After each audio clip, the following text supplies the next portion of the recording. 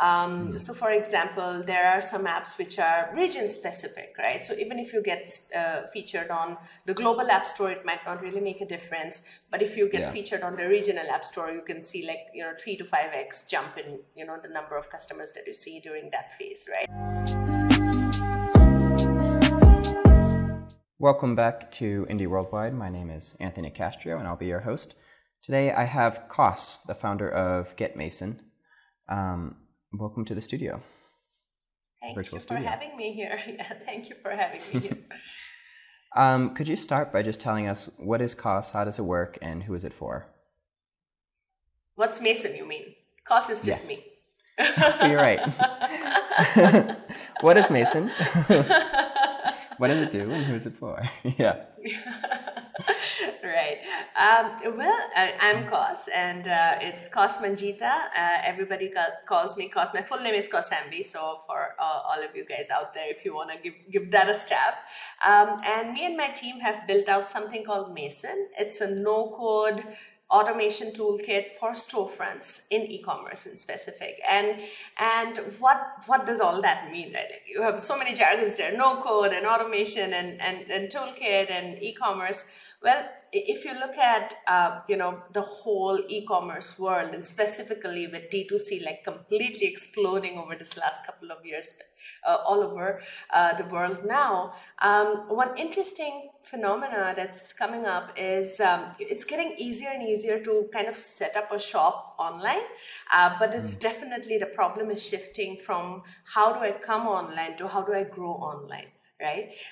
Because let's face it, running anything operationally day to day is a lot of hard work. And specifically when it comes to, an online store, online, it's like a 24/7 business because your customers are coming in any point in time during the day from any channel, right? And you got to make sure that whatever you have, showing in your storefront, about your inventory, about your price, about all the new collections that you're launching, all of that is fresh, updated, completely in sync with what's really happening in your business. And that's work. That's operations. That's, any time in the day, your trending products could change, right? Anytime in your day, your products could go out of stock. How do you make sure all of that information is replicated back across to all your customers at each part of the customer funnel, right? The shopping funnel.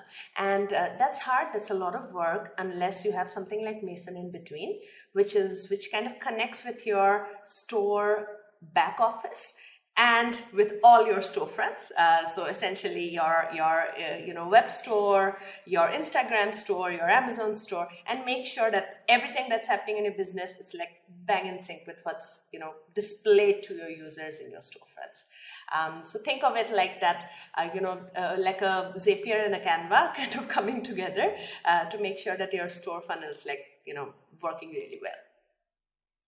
So you could update product images across all of your stores at the same time, or? I think product images is a starting point. When you're running a business, you realize it's not as simple as just my catalog images. It's also saying that, hey, let's assume that you have an Instagram story and you see a bunch of really cool t-shirts but you want to make sure that whether your customers get to know which are the top trending t-shirts, which are the right sizes are available or not. Imagine Anthony is on an Instagram story, he likes a cool tee, he clicks on it, he's in the shopping funnel, and it's stocked out or the size is not there, which is even worse, right? So all of that information is kind of taken care of. It's not just the product images, but all, pushing all that information out there back in a visual way, which is core to e-commerce. Gotcha. I'm seeing on your website it's the kind of demo GIF, and it's your stock's going low. Automatically put just a few left inside the image itself for that product. Absolutely.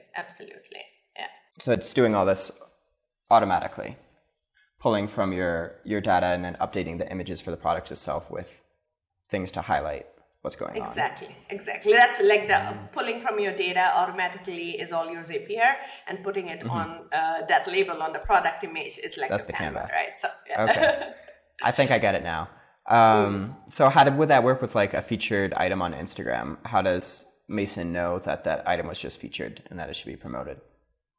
Yeah, so it's all these rules can be set by the team or by the merchant or the store owner, the brand maker themselves. So we give all the levers for them to choose. Like, hey, these are my product images. These are the product IDs that I'm putting out on that channel, etc. So they can pick and choose, and make the rules that work for them in a way. Gotcha.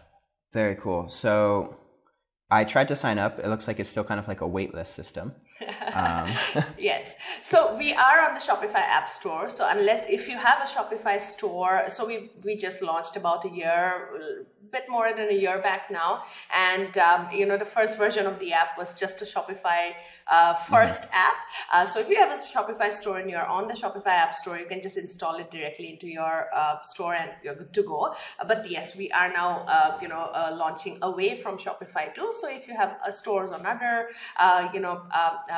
commerce platforms, you'll soon be able to, do that using apps on those, platforms. But for now, if you are a non-Shopify team, yes, you're on a wait list. We reach back to you.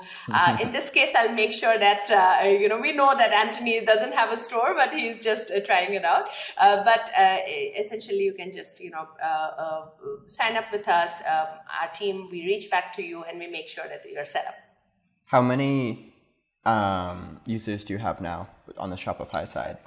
Yeah, I mean, it's agnostic. We do have a few teams who are non-Shopify too, and who, kind of directly reached out to us, and we've, helped them use the product, etc. It's headless too, so it's all API backbone, so you can actually like connect to whatever you are. But of course, if you are, if the version of the app is compatible with a certain platform, it's much easier for you to use it, because then it's just one-click install. We've crossed more than 10,000 teams using us now. That's amazing. Yeah. And what's the business model? When do they pay you? Yeah, we are freemium, usage-based, very, very standard SaaS, pricing model. Easy for you to try out, and then after that, it's a easy entry, and based on whatever you're using, whatever you're not using, you pay as you go. Are you comfortable saying how much that is right now, in terms of like MRR? No. No. All right, fair enough. We can make our own guesses based on your pricing page. Yeah. And 10,000 users. So how are people finding out about you? Is it mostly through the Shopify store? Do you have other marketing channels that you're leveraging? Well, we've been very word of mouth heavy. So it's right now that we have set up we are early days of setting up a marketing team, early days of actually starting marketing. So it's primarily been just App Store first, word of mouth. And, we also happen to win the Commerce Awards on Shopify this year. A lot of great, experts in the e-commerce ecosystem reaching out and, recommending us. So it's been very, very heavily organic and word of mouth. So you never been featured on the Shopify store or anything like that. It's all been just people talking to each other. If you're featured on the Shopify store, that's not really paid. That's if you're a good app, and a lot of your customers are rating you high. If your installs are high, if people are not uninstalling, all of that matter. And then we've definitely been featured on the App Store. We've been featured as staff picks twice. Okay, cool. So when you get that staff pick, what kind of bump do you see, if any? How valuable is it to be in that spot? It really depends on what kind of customer base finds you valuable. So, for example, there are some apps which are region specific, right? So even if you get featured on the global app store, it might not really make a difference. But if you get featured on the regional app store, you can see 3 to 5x jump in the number of customers that you see during that phase, right? So for us, it's been very it was great uplift. I think it was more of a trust thing that, hey, Shopify trust us, so this is definitely a well-trusted product kind of a thing. But our customers were always following the Shopify distribution, which is we have a bunch of customers from NORTAM, from UK, from Germany, etc., which is very similar to how the breakup that you see in Shopify. So for us, it was a great word of mouth vehicle. It was a great trust builder. It was a fair enough bump in traffic, not as drastic as for some teams who probably didn't have that sort of visibility before. Have you been doing anything to encourage word of mouth? Is there anything that you do to get people to talk about you? No, we don't have a referral. We don't have anything which is incentivized referral at all. And when you come to think of it, like your persona you're talking about is also stores, right? Like they usually not necessarily, referral first or referral heavy, which is, understandable considering they are all different brands and they're not necessarily, working with each other to sort of like grow their own business. So yeah, it's we don't have anything which is incentivized word of mouth. What we do is we do have newsletters, we do have content now starting to pick up where we feature our, top brands, our favorite brands. We, do events. We're starting to do events with other app partners, in fact, where we join collectively and we kind of, help with educational content to sort of help merchants. So I assume those are more evangelism-led routes that probably has led to a bit of word of mouth. Being, helpful to merchants definitely helps out. Like I think any app store, you know that, Anthony, like any app store, how your last 10 reviews have been really matter because how other people kind of speak about you, whether they found it helpful, really helps other teams find you and hopefully try you out. So in the Play Store, the App Store, a lot of apps will do things to encourage their users to leave reviews, like little pop-ups and things. Is there anything like that you're able to do for Mason to encourage people to review you if they've had a good experience?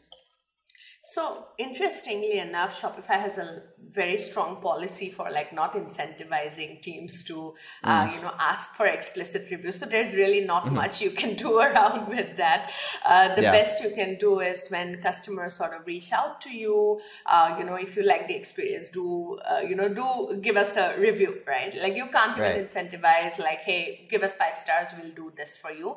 It's not, encouraged, and it's actually discouraged quite heavily. In fact, last year Shopify, I remember, did this whole plurge almost of all a lot of apps which had probably incentivized for reviews. They kind of got the reviews got taken back and kind of negative, I would say, impact of that. So you try your best to actually stay away from anything which is direct incentivization, but more putting it very Product Hunt. It's very similar. In Product Hunt, you can't, whenever you're launching anything on Product Hunt, you can't go and ask anybody for direct upvotes. Like you have to say, please help us. So it's a very similar way. Yeah, I think that's good for the ecosystem. Yeah, you don't want people gaming your system because then you're going to have not the best apps at the top. Yeah, absolutely. Or I guess maybe it's better to think everyone is going to game the system. So let's set rules that incentivize playing the game fairly. Yeah, it's a fair point. But I don't think this ecosystem, though, is as sophisticated as Product Hunt. That's way more, right? Because you even know, based on your followers, how much you actually engage with Product Hunt. There's so many things out there that really matter based on the number of upvotes you've given before, how much you've engaged in the community. Shopify's App Store is still evolving. And it's not really as, it's not that someone who's used Shopify for a year versus someone who's used Shopify for 5 years, there's different weightage to it. I don't think they're that sophisticated as yet. Interesting. Yeah, Product Hunt definitely is a more complicated algorithm than just upvote equals upvote. It's exciting. I love it. It's so, because it totally fosters a very community first approach when you're launching anything on that, right? It totally forces you to rethink how you're thinking about launches. Have you launched Mason yet on Product Hunt? We, when we first put our micro app version of Mason on Shopify, we did attempt a launch on Product Hunt. A lot of learnings. I think all these comments I'm making actually come from it, right? We did see a bunch of, and this was like about a very early, like so clearly at least like 14 months back, right? But it was fun because it taught us a lot about, hey, make sure that when people are upvoting, it doesn't matter if they just created a profile. That's not really going to make any impact for you, right? Things like if evangelist or community influencer sort of comment on your product launch, you can see that impact directly. Like in the next 20-30 minutes, 1 hour, you suddenly see a bunch of really older members of the community coming and interacting with your product, etc. So it didn't really go that well, honestly speaking, primarily because Product Hunt, when you look at the community, it's not necessarily e-commerce first. You have a more technology product sort of audience over there. So it, at least for us at that moment, we are still e-commerce first. So it doesn't really make much of a sense to us anymore. But that was great learning. I think if you didn't launch it, we wouldn't realize that. Yeah, I think it's like a double-edged sword where both edges face the same way, to make a terrible metaphor. If you have a bunch of customers who are already on Product Hunt, then you're going to do much better on Product Hunt because, as you already pointed out, not every vote is equal on Product Hunt. So the people that are already there have more power to upvote you. And then two, if your customers aren't on Product Hunt to begin with, then again, you're not going to do as well because people who care about your product won't see it. A bunch of teams that we reached out. Look, honestly, I think in the last 6 months or so, I might have spoken to maybe at least 300 to 400 product hunters, or product hunt evangelists, product hunt influencers, people who are in the community. And it was very interesting. It was just out of curiosity, how do they approach their launches, etc. I should do a post about that. A lot of learning. And I think the primary learning was exactly this, right? There were teams who launched enterprise apps on Product Hunt. There were teams who launched something very different, for sales or something like that, right? And clear winners are always products which are applicable to everybody in some way or the other, right? So your notions or your quotas and stuff that you can use, anybody, any of us can use, and we can find meaning over there. Really does well, or it has to be somewhere technology product or developer first, right? In some way, it really does well. Retool did really well on Product Hunt, right? In each of their launches, but you don't necessarily see vertical specific products doing spectacular in their launches, primarily because it's more vertical specific and it doesn't really help on Product Hunt. Yeah. So how did you get your initial users? Say your first 100. Where did they come from? Oh man, they came, of course, on the App Store, right? And also a lot of direct outreach. There are tons of. It's interesting how much e-commerce brands, D2C brands, they are kind of almost looking for these little, solutions, right? And they are very alive and kicking in Reddit, on Facebook groups, literally chatting with each other, recommending products to each other, giving suggestions to new app launches. And we did that. We actually posted, I think our first 30 teams that started using us was a lot of them were purely these posting on groups and people literally pinging us and giving us feedback, paragraphs of feedback, right? And it was great. We were really amazed. Didn't expect, honestly, something so vertical specific and people really engaging to give you feedback. But I guess that was one very interesting observation, right? Even on Shopify has like its own community. WooCommerce has its own community. People who are building on Wix, stores, they have their own little communities, and they're very active. They definitely, respond back,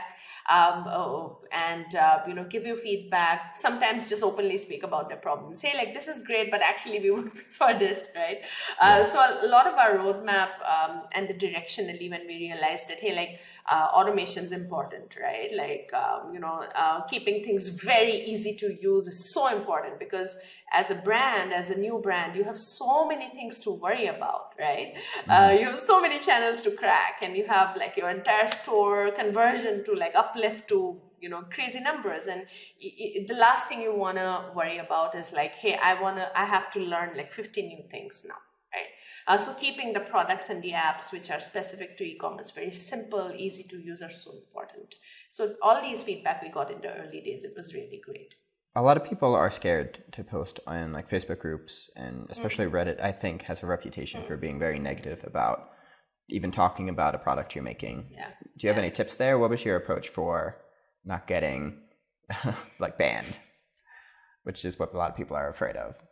Yeah, I think if you can't be marketing, and I think it helps because, as I mentioned, we literally are a product team. I've been a product manager for a large part of my life, of my career. My co-founder is, pure tech platforms, machine learning and all of that. And I think we were genuinely interested in getting feedback. Like there was not an ounce of marketing in anything ever, right?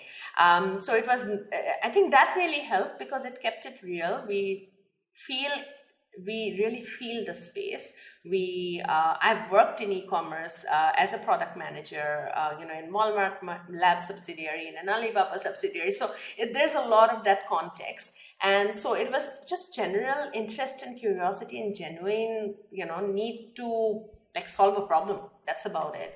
And I think all our conversations, even now, we pick up support tickets even now. Of course, we continue to do that even as founders, and we are building our product team now. So we are encouraging them. Hey, let's always be there, like coming from a solution first angle, and not necessarily upselling, cross selling. It doesn't matter. It'll all happen, right?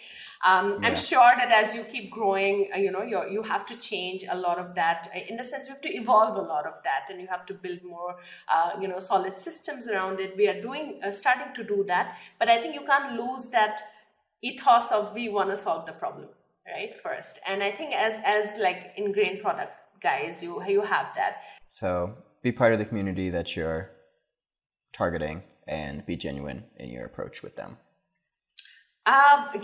Be part of the community or not, even if you say that I'm new to Reddit, but right. I really need your help, that's good too. They're okay with it. But I need your help. I need you to give me, like, tear down, if you think it's not working, tell me 5 reasons why it's not working, and what do you think will work, right? Don't just be negative, but do tell me what do you think will not work, right? So that's it. Yeah, I feel like people like smell on you really quick if you're in any way not presenting yourself as someone you're not, or trying to like get one over on them. Yeah, I jump on you. Yeah, they do. We've seen that, but luckily for us, it's not been. There have been, feedback that during our product hunt launch, I totally forgot. That was a fun thing. Fun. So someone just like said that, hey, like this is like promoting consumerism or whatever. And I said, well, it's not about promoting consumerism. It's about people are going to sell products. Like you can't run away from that, right? That's bread and butter. And if they're selling products, we're helping them sell better. I mean, it's not about promoting consumerism. It's about people have forever, since society started, have traded, and that's going to continue, right? And these are all, teams that are trying to make a living in an honest way. They're not swindling anybody. They are just putting up a store and they're saying, if you think it's good, buy it. If you don't like it, don't buy it again, right? And we have complete right as discerning buyers and consumers to not go back to a brand if we don't care about their products, right? So some people are just critics. They just like shitting on new things, and then do nothing in their own life to address the problems that they raise. What? Yeah, I assume. That person might have had some bad experience. I said that our intent is not to promote anybody, but if people are trying to make an honest living, we love to help them. And beyond that, I can't control whether a brand is a positive brand or a negative brand. That's not on me, right? So maybe a couple more questions. First, what is your goal for Mason in the next year? Where are you trying to get to? Yeah, I think it's just there are two. I've realized now, the second time doing a startup is that it's very important as you move across, I would say, milestones, to keep the goal very simple. The more complicated the goal, it just is like, and if you're also now building the team and, growing the customers and, trying to convert your startup or working on converting your startup to actually a company, right? So keep it simple. So it's very simple. It's like, hit 100K in customers, right? Like keep it simple. By end of next year, try your best. Have your goals, have the whole team aligned to it. So we're just keeping things as simple as that. Is like, hey, can we just put a number to it? Can we just go and hit it? And what would it take? Work backwards from there. What would it take? Would it be possible, not possible? What are different skill sets we need now, right? For example, we are not marketeers, but definitely marketing is important, right? In some way, content is important, evangelism is important. So let's pull all of that in, right? Trying to keep it simple, just one North Star, let's all work for it. Do you have a plan for how you're going to get there? There are multiple, ways, as I mentioned, that we've been heavily organic, which basically is just word of mouth, but without having, any other, levers that have opened up. Now we, are starting to pick up our events and content and all of that. Definitely, those are the primary levers. There's no different rocket science there. It's just about consistency and getting it done and finding the right voice, because you understand your customers, right? Like, what do they want? What help are they looking for? Can we provide that through content, right? And through events and all of that. So just working on that, building that muscle, I would say, the content and content marketing and event marketing sort of muscle in the team. The second is like, we started out on Shopify, but as I mentioned when we started the call, like that was just a start, because it was clearly the biggest, fastest growing e-commerce platform, but of course expanding across platforms. So that's another thing that we have on the roadmap. How large is the team right now? It's extremely tech and design and product heavy, as I already mentioned to you. So we are about 25 people, and now hopefully growing much faster, because we'll have a lot of great marketeers and content writers and evangelists and product managers join us. Have you raised any money? Yes, we are. We've raised seed from VCs like Excel, we're hoping to also nail a Series A soon. And then, any advice for founders just starting out? Oh, well, this is where I think the imposter syndrome stuff starts coming in. I've done a lot of 0 to 10s and now 10 to 100, and now, trying to grow beyond.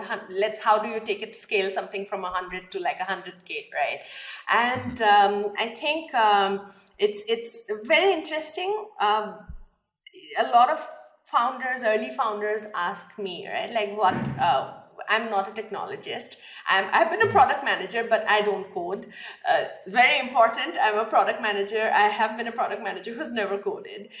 So there's all of that. I think the question that a lot of people who are trying to start up ask me is, how do I find co-founders, right? And how do you know it's the right time, right? And I think there's like 3 things that you got to think about. First is that before anything else, like, is the space something that you are willing to stick to for the next 5, 7, 10 years? You don't know how long it's going to take, right? And you got to have that, commitment. Like, the problem area might shift, the way you solve it could shift, right? You could pivot several times, but if you like the space and you really care about it, and you know fundamentally that you want to do something, you want to solve some problem in that space, right? You gotta be really like sure about that, because it's something you have to wake up every day. Every day. There's no Sunday. At least not in the first year or so. So you got to wake up every day and work like 16, 18, 19 hours a day, like work your ass off on that, right? So you got to really love the space. You got to be committed to the space, whether you feel it personally or not. And the second thing is that you have whoever are your co-founders or whoever is your co-founder, it's exactly the same commitment. You got to be, around that person for a lot of your time, more than with your family for a while. And I think if you can't fundamentally, or rather, if you don't fundamentally have a similar directional, vision or goal, it's again hard. Like if I'm in it for the money and my co-founder is in it for, saving the world, you'll have decisions that you'll have to take. Many decisions you'll have to take, which might pull you in two different directions. So I think these two are very, very important. And the third is like, you have to remember that no matter what, whether you are a technologist, whether you are a product guy, whether you are a marketing guy, or whatever it is, you have to build a team. You have to sell your vision all the time, sometimes till you're bored. And all you want to do is sleep, but you got to like wake up and, speak to that next new hire. So you have to have one, which is you love the space, so that you can continue to do three, which is speak about it with as much passion every day. So. Excellent. This was Kaus from getmason.io. Thank you so much for coming on. It was a pleasure getting to know you and your business. Thank you so much for having me. It was a great, fun talk.